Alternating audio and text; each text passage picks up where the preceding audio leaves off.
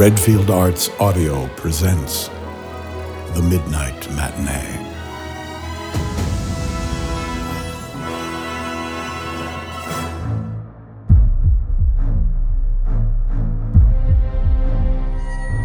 The 1,000 injuries of Fortunato I had borne as best I could, but when he ventured upon insult, I vowed revenge. I've got out at last, in spite of you and Jane.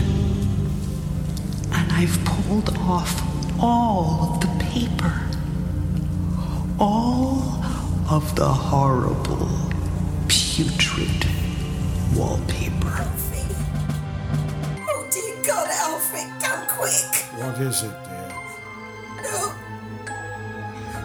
someone's killed poor little Pluto and hung him from the tree. Who could be so cruel, so Valdemar, evil? can you explain your wishes or complaints? For God's sake, quick!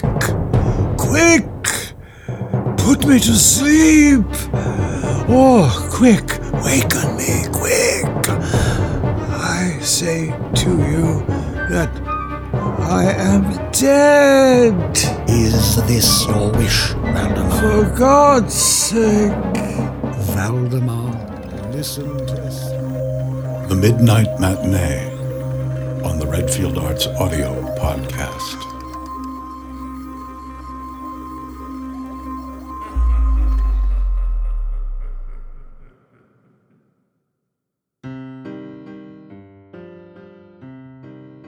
Valdemar, starring Jennifer Rouse, J.R. Liston, and Mark Redfield. Inspired by the short story The Facts in the Case of M. Valdemar by Poe. Original music and sound design by Jennifer Rouse. Written and directed by Mark Redfield.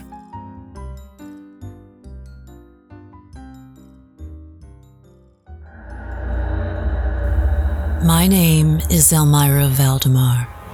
Yes, that Valdemar. Married to one of the richest men on the planet. The very definition of a May-December romance. The speculation of why I would marry Valdemar when the marriage was announced in the press was ugly. I had been a jazz singer, this is a fact, and was working my way into the better clubs, with the better bands when I met Ernest Valdemar.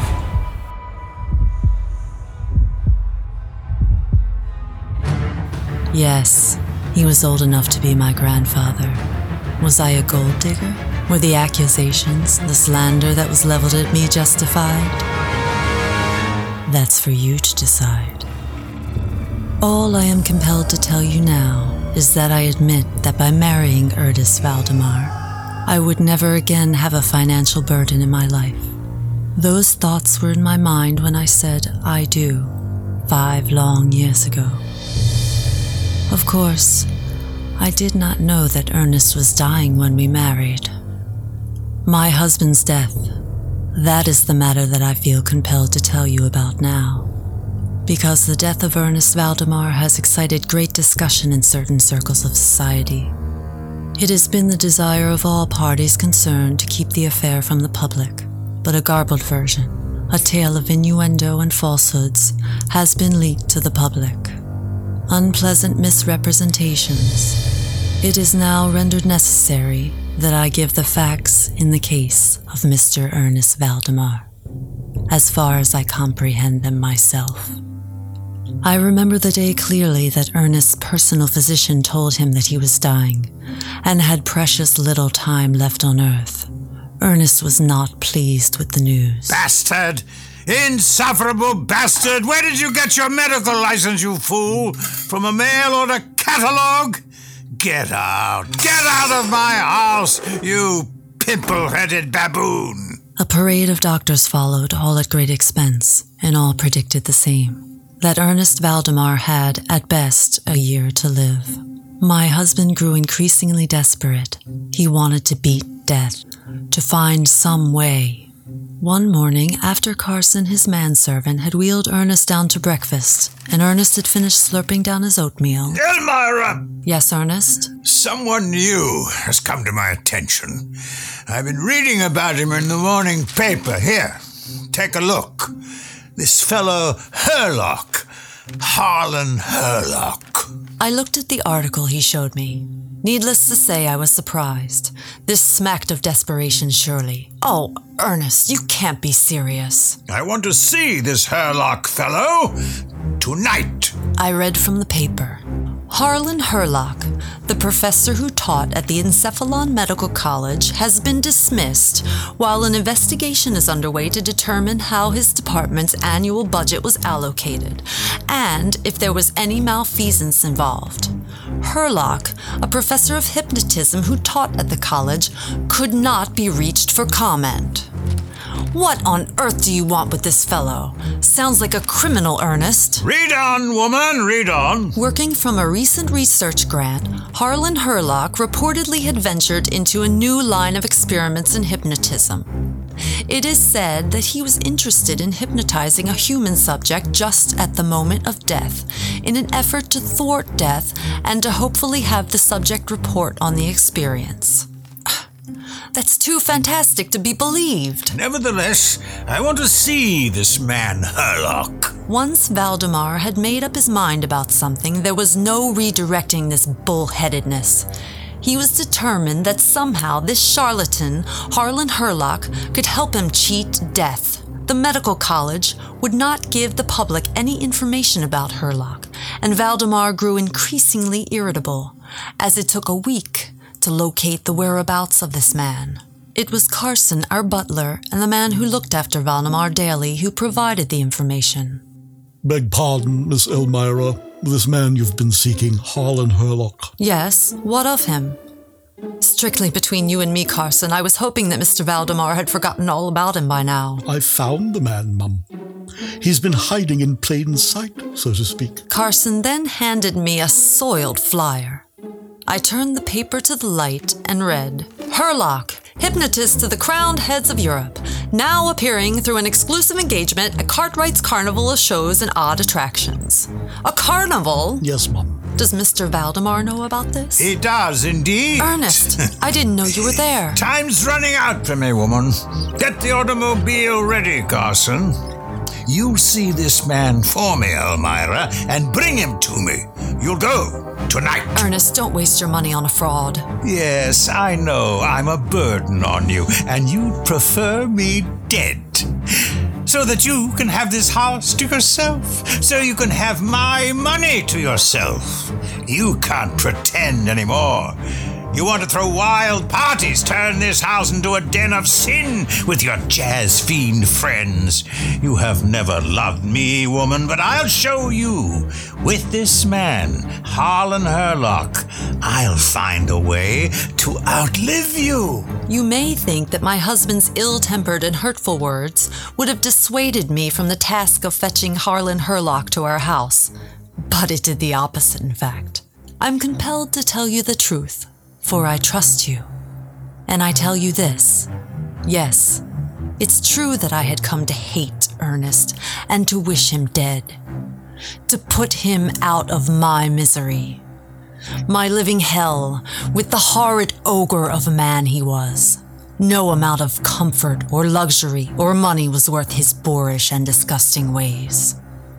And so I dressed, and Carson drove me that very night to a seedy part of town where Cartwright's Carnival of Shows and Odd Attractions was pitched for the weekend. The Midway was a frightening place. It was dark, dimly lit, with flickering electric lights, yellow and putrid, casting wild shadows on the lurid canvas paintings advertising the various attractions. Each attraction more horrible than the last. The smells were disgusting. The air seemed to grow, by turns, warmer, then colder, as I walked down the Midway. Suddenly, I found myself confronted by... Right this way, ladies and gentlemen. Step right this way. See with your own eyes. Witness the mind-bending wonders of mesmerism. Harlan Herlock, hypnotist. You will be a believer after witnessing his incredible experiments with the human mind. Do you have the courage to be his subject? Right this way, ladies and gentlemen. Right this way. The next show starts in 5 minutes. I paid the 10 cents and went into the dusty tent with the others. Some were skeptical, and some were eager to be entertained. It was dark, and then the performance began. I remember little of it now, but I was struck by the appearance of Harlan Herlock. He was tall, with a shock of coal-black hair brushed back severely, exposing a large forehead. His complexion was very white, as if he'd not seen the sun for a lifetime. His eyes were a bright, penetrating blue. There was one portion of his show that I distinctly remember. For my next experiment, I'll need a gentleman from the audience. A volunteer? You, sir. Come right up. Mind the step. Let's have a round of applause for our brave volunteer, shall we? Tell us your name, sir. Elmer Stump. And what do you do for a living, Mr. Elmer Stump? I drive a milk truck right here in town. Good for you. And have we ever met Mr. Stump? Well, no, Mr. Herlock, we have not. Mr. Stump, did you have breakfast this morning? I did, sir, might early, too. And what did you have? Scrambled eggs, bacon, and 3 lengths of sausage. That sounds delicious. You're making me hungry just hearing about it. The price of eggs these days. Nothing we can do about that, is there? No, sir. Eggs is mighty high these days. Are you ready to help with our little demonstration, Mr. Stump? Maybe we can come up with a solution to the rising costs of eggs today. I'd be happy to help. What do I have to do? Sit here in this chair, Mr. Stump. Ladies and gentlemen, I ask that you be completely silent for the next several minutes and aid me in this experiment. I thank you. Mr. Stump, look into this lantern, this gentle flashing light, and concentrate only on that and the sound of my voice. Look at the light, Mr. Stump. Mr. Stump, I want you to listen to the sound of my voice, and only my voice. Just sit comfortably and listen to the sound of just my voice. Ignore all the other sounds that you may hear. The crowd outside, the music, the people in this tent, the ticking of my watch. Just my voice. My voice. Are you relaxed, Mr. Stump? Yes. You only hear the sound of my voice? Yes. I want you to do exactly what I say. Yes. Listen carefully. You will never have to pay for eggs again, Mr. Stump. Wouldn't that be wonderful? Yes. And do you know why? Because when I count to 3 and snap my fingers, you will become a chicken. Do you understand, Mr. Stump? When I count to 3 and snap my fingers, you will become a chicken. 1, 2, 3.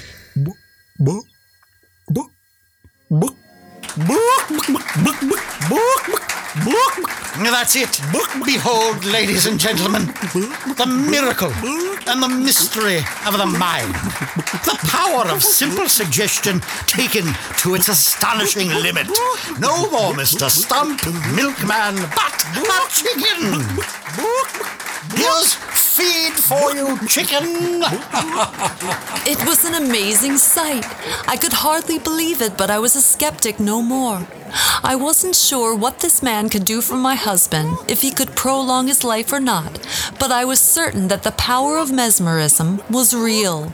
Then... And when I count to 3 and snap my fingers, you will not be a chicken, but Mr. Elmer Stump once again. 1, 2, 3. What happened? I taste what is this, chicken feed? A harmless experiment, Mr. Stump. Thank you for being such a good sport. And now, friends, you have witnessed one simple experiment of the mind. On your way out, we have prepared and printed a marvelous pamphlet that teaches you how you can hypnotize your friends and family. Only 10 cents, 1/10 of a dollar, and you can conduct similar experiments in your own home safely and at no risk. Buy my book on your way out. Thank you, ladies and gentlemen. Thank you. Thank you. I hurried around back to Herlock's makeshift dressing room. Mr. Herlock? Enter! Mr. Herlock, forgive this intrusion, but I have come to see you urgently. Intrusion forgiven, my dear. Never let it be said that Harlan Herlock would refuse a beautiful woman. And you are, my dear? Mrs. Ernest Valdemar. Oh, you're married, are you? I am. What can I do for you? I'm a very busy man. I wish to engage you. My dear woman, I don't do private parties, bar mitzvahs, birthday parties, or stag parties. Oh, it's nothing like that at all. My husband, Ernest Valdemar, requests that you see him at once. Valdemar? That Valdemar? Yes, that Valdemar. Well, why didn't you say so? That changes everything. He seeks your consultation in a grave matter, and that money is no object. I heard that his doctors have given him less than a year to live. Is this true? It's true. I believe I understand the nature of your visit and of your request, Mrs. Valdemar. Or may I call you Elmira? You may call me Mrs. Valdemar. Mrs. Valdemar. Bobby! Yes, Mr. Herlock. Bobby, cancel the rest of the evening shows. Harlan Herlock has been summoned by the high and the mighty. His skills are needed. Mrs. Valdemar, let us go to your lovely house and to your dying husband and see what we can do for him. I must admit that I thought this strange man oddly compelling. There was something of his charm that helped lessen the unsavory ego and rather revolting smarminess. We were soon enough at the Valdemar mansion, situated in one of the oldest and most respected neighborhoods uptown. Lovely autocar you have, Mrs. Valdemar. Thank you. Is part of your mission to fetch me to discuss terms of my consultation with your husband? You'll discuss that with Mr. Valdemar. I see. And he is, in fact, dying? His situation has not, reversed itself, has it? He is dying. Oh, good. We arrived, and Carson pulled the car up to the entrance. We were met by Jerome at the door. Good evening, ma'am. See Mr. Herlock to the library, Jerome. I'll tell Mr. Valdemar that we're here. Very good, ma'am. This way, sir. I needed to collect myself a moment before I collected my husband. And when I was ready, summoned Carson to wheel Ernest to the library. My husband was now living in a room on the first floor of the large house. It had been converted practically into a hospital ward. We had not shared a bedroom in years. So, you made a man into a chicken tonight, did you? That's what the wife claims. A modest experiment designed to entertain the great unwashed, I'm afraid. Far beneath my real talents. But man's got to eat, work is work, the price of eggs, you know. Enough of this jibber-jabber, Herlock. I know all about you. Read up on you. Hired an investigator to look at all these shenanigans about you as reported in the newsprint. Can you do it? Do what exactly? Can you keep me alive? Stop death! Hypnotize a man at the point of death and keep him alive. Whatever it is you think you know about me is wrong, sir. I have not yet had the chance to prove if my theories are workable and true. I haven't had a subject yet with which to experiment. Damn it, man, enough! Can you do it or not? I'm your subject now. Look me in the eye and tell me you can do it. Harlan Herlock looked my husband in the eye for a long moment and then smiled and said, I can do it. Let us now talk about the procedure, how the experiment must unfold to be successful, and my compensation. Herlock requested that Carson leave the room, and that he and none of the servants would enter the room for 15 minutes. Once we were alone, just Herlock, my husband, and me, the rules and demands were laid out. Herlock would choose his own physicians to witness and supervise the experiment. This Ernest agreed to. Herlock would be given a suite of rooms in the house and a servant of his own choosing, salary paid for by my husband. This Ernest agreed to. A small list of minor demands followed, and then came the final demand. That my husband sign a letter indemnifying Harlan Herlock of any and all wrongdoing or harm that may result from the experiment. This, too, Ernest agreed to. And so I shall live here, in this house. Oh, you'll hardly be aware of my existence, save for our scheduled daily appointments. I must remain close at all times, so that I am by your side at the moment of death. Just at that time will the final mesmeric passes be made to set you in the trance that will, if all is successful and your mind remains willing, suspend death. Never knew he was there? On the contrary, Harlan Herlock's presence in the house of Valdemar was ubiquitous and suffocating. Subtly and slowly he began to take over the house. First by arranging new schedules for the servants, strict menus for the cooks, and when I could and could not visit Ernest. And every day at 3 p.m., when Ernest was at his weakest. Listen to the sound of my voice, Valdemar. Only to the sound of my voice. After weeks of this, I remember distinctly. It was a cold December morning, just after breakfast. Carson's barged into the dining room. Mum, come quick. The master is dying. Summon Herlock, Carsons, and fetch the doctors. I raced to Ernest's room. To my surprise, Herlock was already there. He sat next to the bed where Ernest, dying, stared up at the ceiling, his skin whiter than the sheets and pillows that his frail frame sunk into. Shh, Mrs. Valdemar. I'm afraid the end is near. I've been with him all night. Do not make a sound. I am just about to complete the final mesmeric passes. Carson helped me to a chair as Herlock stood and leaned over Ernest and induced the final hypnotic trance to lock Ernest Valdemar in the final moments of life, thus keeping the inevitable death at bay. Valdemar, are you asleep? Yes, asleep. I'm dying. Ernest's eyes were open, like a sleepwalker's. Herlock closed them and took a mirror to Ernest's lips. There was barely the suggestion of breath. Do you feel pain, Valdemar? No. You will remain in this state until I say so. Do you understand? Yes. Herlock leapt to his feet in that moment and beamed triumphantly. He strode across the room, grabbed my wrist, and pulled me into the hallway. We must not disturb him again today. This experiment has proved to be a success, but I must have witnesses, medical men, to validate what I have done here today. Is Ernest dead or alive? He is neither. He stands on a bridge between two worlds, and I alone can see to it which direction he shall take next. Herlock was in complete control of the house now. He set a completely new schedule for the staff and brought doctors and medical men in almost daily for the next 7 months. The 7 months that Ernest Valdemar lingered in limbo.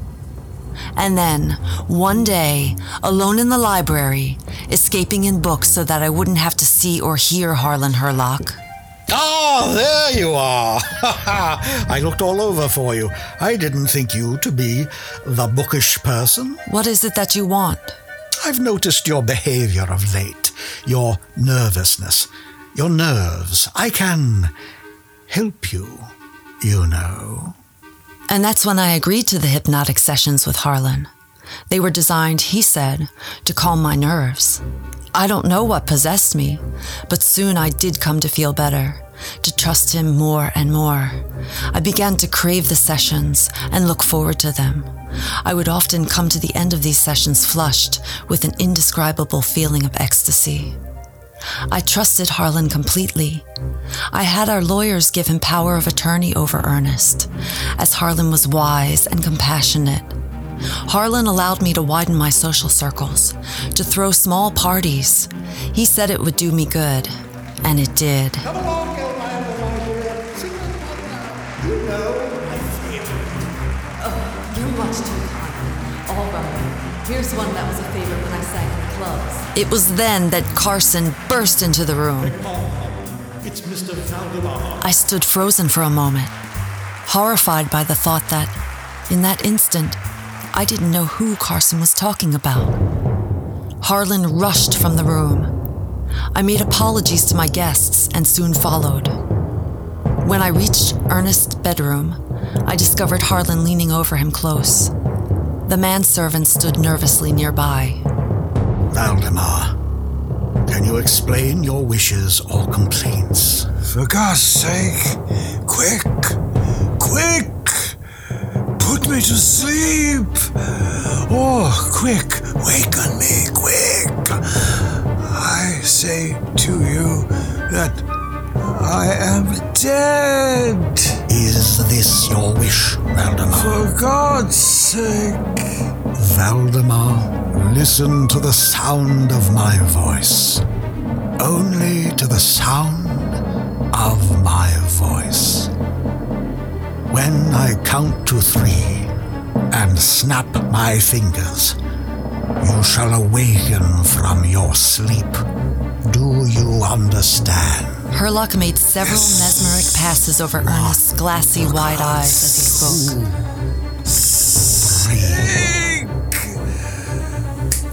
3. Immediately, Harlan snapped his fingers, waking Ernest, his whole frame at once.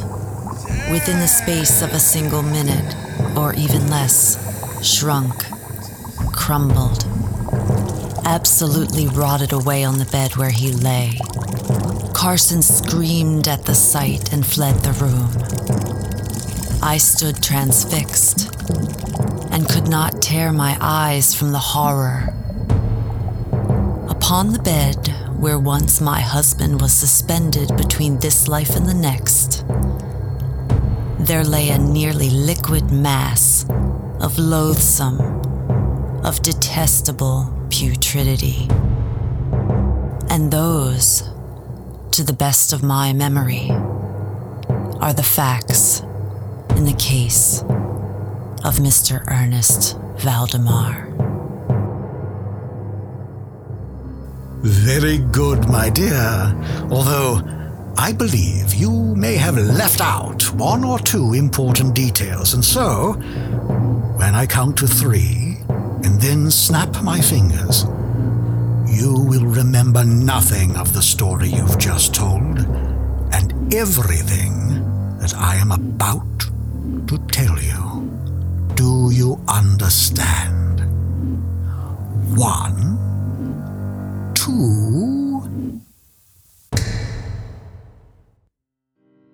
You have been listening to Valdemar, produced by Redfield Arts Audio. Valdemar starred Jennifer Rouse as Elmira Valdemar, J.R. Liston as Ernest Valdemar, and Mark Redfield as Harlan Herlock, Elmer Stump, and others. Original music, compositions, and sound design by Jennifer Rouse. Written and directed by Mark Redfield, after the story by Edgar Allan Poe. RedfieldArtsAudio.com. Great stories, well told.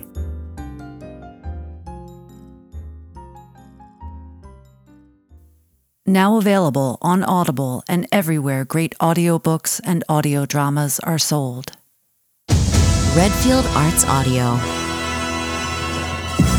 Redfield Arts Audio presents Mark Wheatley's Frankenstein Mobster. The most amazing story of crime ever told. Starring Daniel Roebuck. You, Twitch Randall, and Hyde. He did it right here. You murdered me. Debbie Rashan. My name is Terry Todd, Detective Terry Todd. My father was a good man, a good cop. And Mark Redfield. Quiet, Smiley. We don't sell talismans in the dead end, no matter what they'll pay. You don't want any monsters to reap talisman benefits, now do we, son? Monstro City, where monsters live and mobsters rule. Gentlemen, what you see before you, this sleeping giant swathed in bandages that I have named Frankie, what your eyes see are 4 dead men. What the hell? A mad scientist created a better mobster. The Frankenstein Mobster.